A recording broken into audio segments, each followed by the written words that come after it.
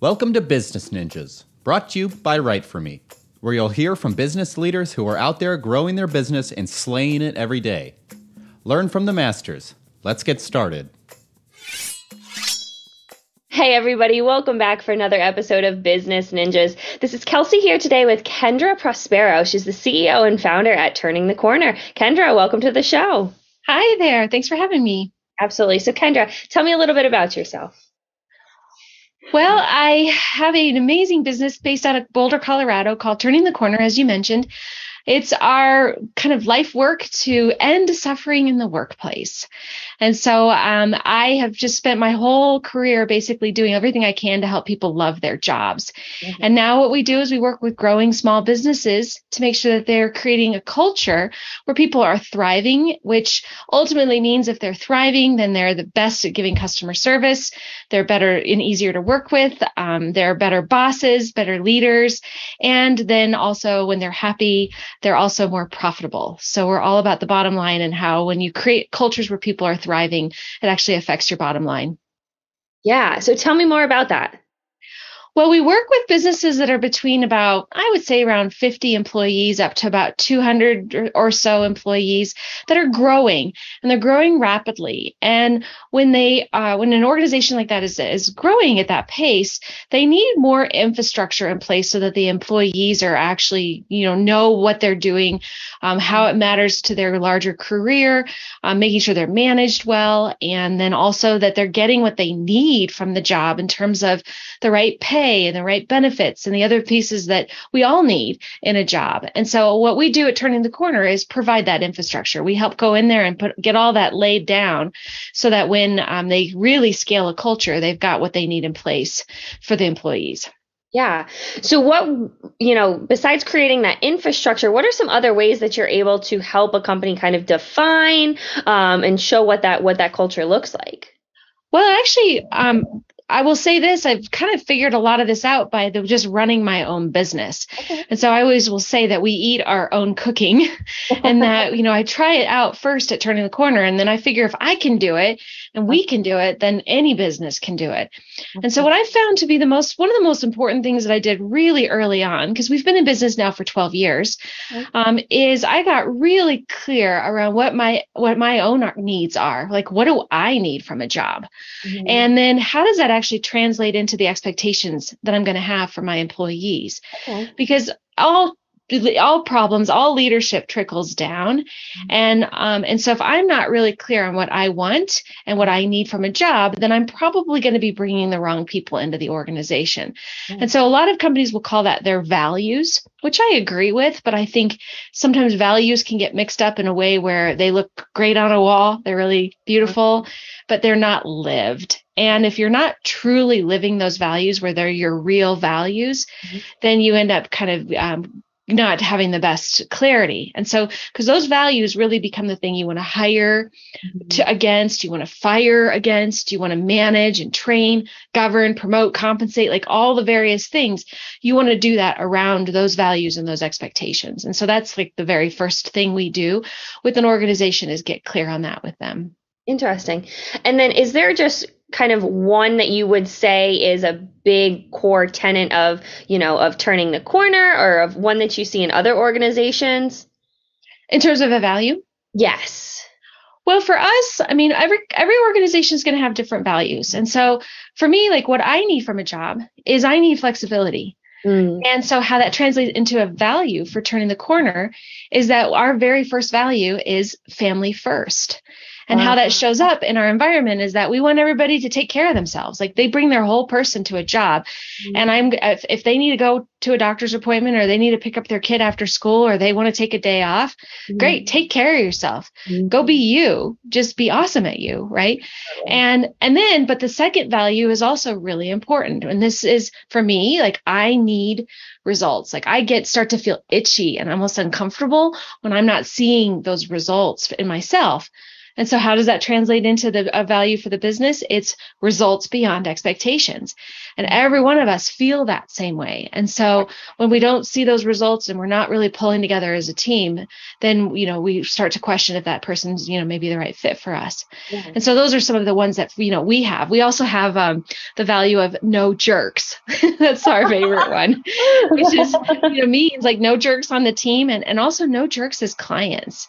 Ooh. And so that's definitely been a big thing where we've had to walk away from some deals where we just were not the right culture fit for each other. Mm-hmm, mm-hmm. Yeah, I've definitely heard that before because, like you said, you put your family first, and your family is that company as well. So, not only are you upholding the value of no jerks, but you're also upholding the the value of family first. Yeah, definitely. Yeah, definitely. So is there, you talked about kind of like that small to medium sized company, those fast growing companies that seem to, need the support of turning the corner. What is there a specific industry that you tend to see, more of your involvement in, or a certain vertical, or does it run the whole gamut? We actually work with almost every industry. Okay. And so we've really worked in a surprising number of organizations, including government even. Okay. And so, we've pretty much covered everything over the years. But what I will say is kind of the common tenet among all of the companies is the leader, and that the leaders we work with, they have to have at least a grain of self-awareness. The grain, because as long as we've got enough there, we can get in there and kind of needle out the rest. But it kind of comes back to that, that value of no jerks. Mm-hmm. Like we've got to have leaders that believe in their people and believe fundamentally that they're more than just profit as a business. They're also about purpose. They're also about driving great culture. Absolutely. And if we don't have that, then we're probably not a fit. No. And so tell me a little bit about how, it sounds like one, you're living the core values of turning the corner, but also two, how do you differentiate yourself from your competition? Because you're living it, but in what other ways are you able to show that? Yeah, I think one of the most unique things about us is our overall model, and that there's lots of like HR consulting companies out there. Mm-hmm. We are not just that though. We are actually an enterprise-sized team that consults for small businesses, and so most of our competition has just one or two functions of HR. But if you go to like a big company like IBM, which is actually where I came from, big IBM would have an HR team that's made up of strategic, compliance, recruiting, talent management, DEI, diversity, equity, and inclusion, compensation, be a big team.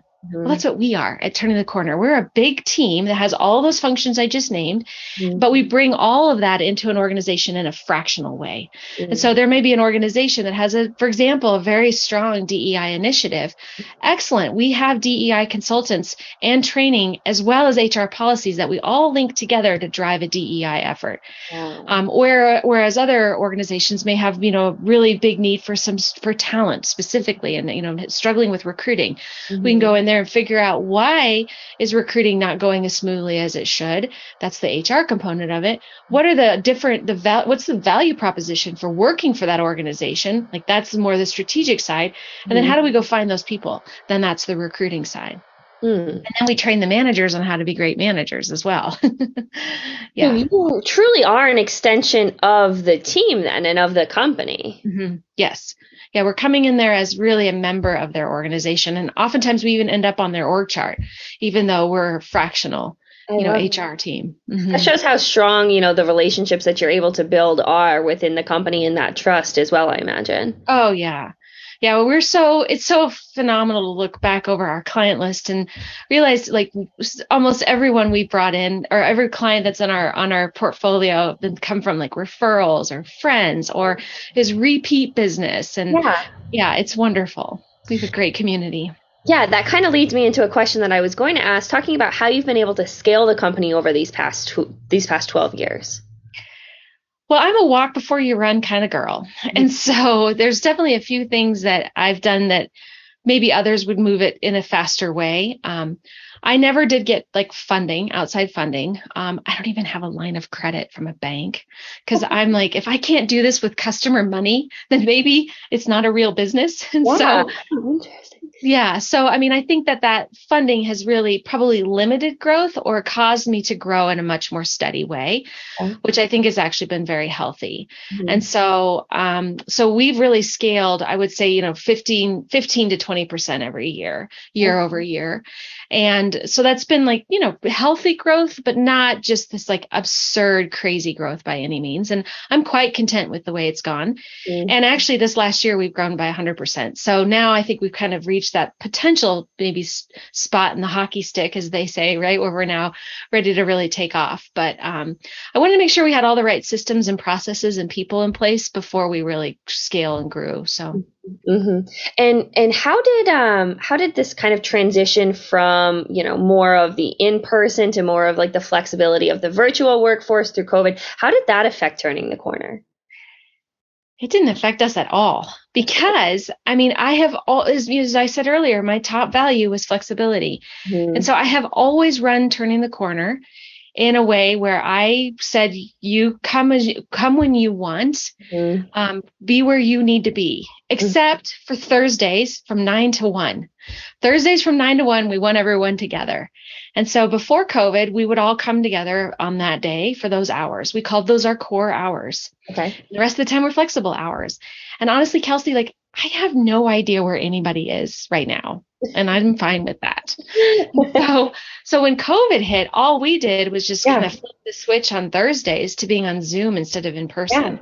Yeah. So it was no big deal for us at all. I mean, we had this most seamless transition. And 2 years before that, even our training program that we offer, because we train managers on how to be managers. Right. And we have a great 12-week program that we've been running for 7 years now. And I had kind of gone to the team a couple of years before COVID hit and said, let's see if we can do this hybrid. And they were all like, oh, why are we doing this? And then when COVID hit, I was like, I'm sure glad we did that, aren't we? Yeah, right. You're like, I was ahead of that. I was ahead of the game. And did you see that same flexibility within your clients, or did they need that extra layer of support as that shift happened? Oh, nobody did well. Nobody did as well as I had hoped in terms of just being ready. I mean, it's a very challenging thing, as you've probably seen too, for organizations to trust their employees enough to let them have full control over their schedule. Mm-hmm. COVID forced it because we couldn't be together. Mm-hmm. And what happened for individuals was they suddenly realized the freedom they could have by having full control over their calendar, choosing to get out of bed at 6 a.m. or maybe at 8, choosing to shower or not, right? And the time that was freed up from all of that, and for the most part, a lot of people really have benefited a lot from that flexibility. Mm-hmm. But from the leadership side, they've also needed to kind of embrace that they can truly trust their employees to get the work done. Mm-hmm. And surveys have shown that productivity has actually gone up a lot through COVID. Mm-hmm. Leaders are still struggling with that belief, though, that they don't necessarily believe that that's true, but I absolutely think it's true. Yeah, it's funny you mentioned that. I was having a conversation with, a very beloved mentor that I have, and we were having the conversation that before COVID, a lot of people just got credit for showing up. Yeah. But now when you work from home, I'm going to the value of, expectation or results beyond expectation. Results beyond expectations. It gives you that you are rated or, observed based on the quality of your work, not just for showing up anymore. Yeah, absolutely. And that's how it should be. Mm-hmm. I have always challenged this norm of the 40-hour work week. Mm-hmm. I've never understood it. And matter of fact, my whole team, I've always said, I don't care how many hours you work, just get the results. Mm-hmm. And I think, it's a very different mindset that a lot of organizations are not ready to embrace. But man, I have seen incredible results by not managing hours, but managing only results. Yeah. And so I challenge every leader to look at them, to actually work their own 3 or 4 day work week. Yeah. Because when you have a more of a constrained schedule and you only can get stuff done in 30 hours, you're way more efficient with your time. And so I just think that we can all be more efficient and then have a little bit more joy in our days. Really focusing on like that self-care too, and fostering that self-awareness, saying, like I'm getting just as much done in, the times that I'm working, and making sure that, you're not necessarily managing people, but you're managing, you're managing, someone with a specific name, like you're managing them, how that specific person needs to work, and valuing them as a person over just, a number in a company. Totally. Absolutely. Yeah. Yeah. I mean, and I talk with a lot of leaders who do not agree with me on this and who push back on me. I've got one gal right now I'm coaching, actually, that she says, I pay this gal 30 or 40 hours a week, and I think she's only maybe working 30 hours a week. And I'm like, so is she getting her work done? Right. If she's getting her work done, like, who cares how many hours she's working? It may be what you need to say is there more I can give her? Maybe she's that efficient. Maybe she could work and get even more accomplished. But I think that's a way more interesting conversation than just demanding someone sit around and twiddle their thumbs for 10 hours a week. Right. That's a great rephrase and reframe, talking about like, could I give her more? Like, if she's that effective.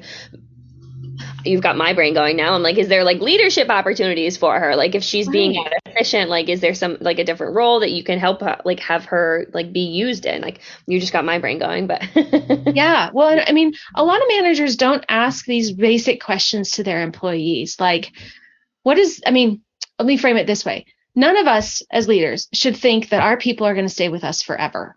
Mm-hmm. Our jobs are a stepping stone. We want the stone to be as long as possible, but it's a stepping stone. Yeah. And so if you come at management with that idea that that this is just one step in their journey, then you want to ask them and get to know them and understand things like, what do you want from this job?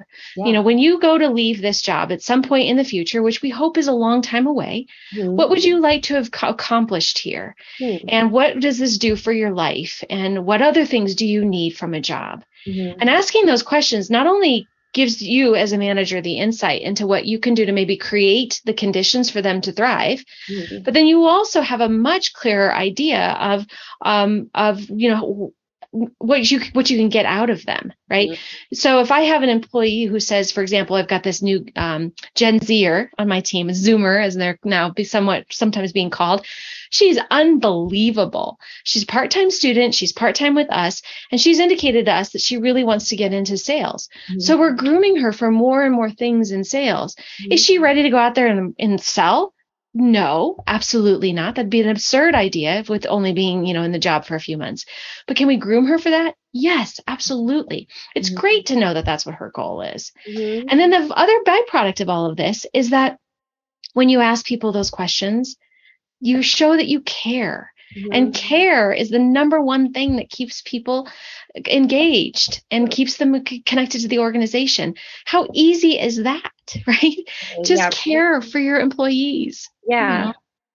So Kendra, what would be one thing you would want, our listeners to either know about turning the corner, or about, the leadership that, you've expressed through your own company and being able to, teach others? What would be one thing you would want our listeners to know? Well, I think hopefully if they've made it this far into the podcast, they have a good idea of, kind of my general philosophy. And if they're resonating with that, I would highly recommend that they continue to create an environment where there's more purpose than profit built into the organization. It isn't anymore just about profit. Business, nobody wants to work for that kind of business. And the incoming generations absolutely have no interest in that whatsoever. So if you want to keep thriving as an organization and you want to keep growing, you really do need to take the care to understand what your employees need. And there's lots of resources available for you to do that. You're not on your own with that. So if someone wanted to reach out to Turning the Corner, speaking on resources, how would they go about reaching you? Kind of what would be those first steps? Well, our website is turningthecornerllc.com. And then my email is just kendra@turningthecornerllc.com. We have a great assessment on the top of our website that helps you see, like, are you doing the right things to drive the profitability as well as the purpose? And so that can give you just this really quick insight into what you might need to be considering in terms of other things that you may or may not be doing.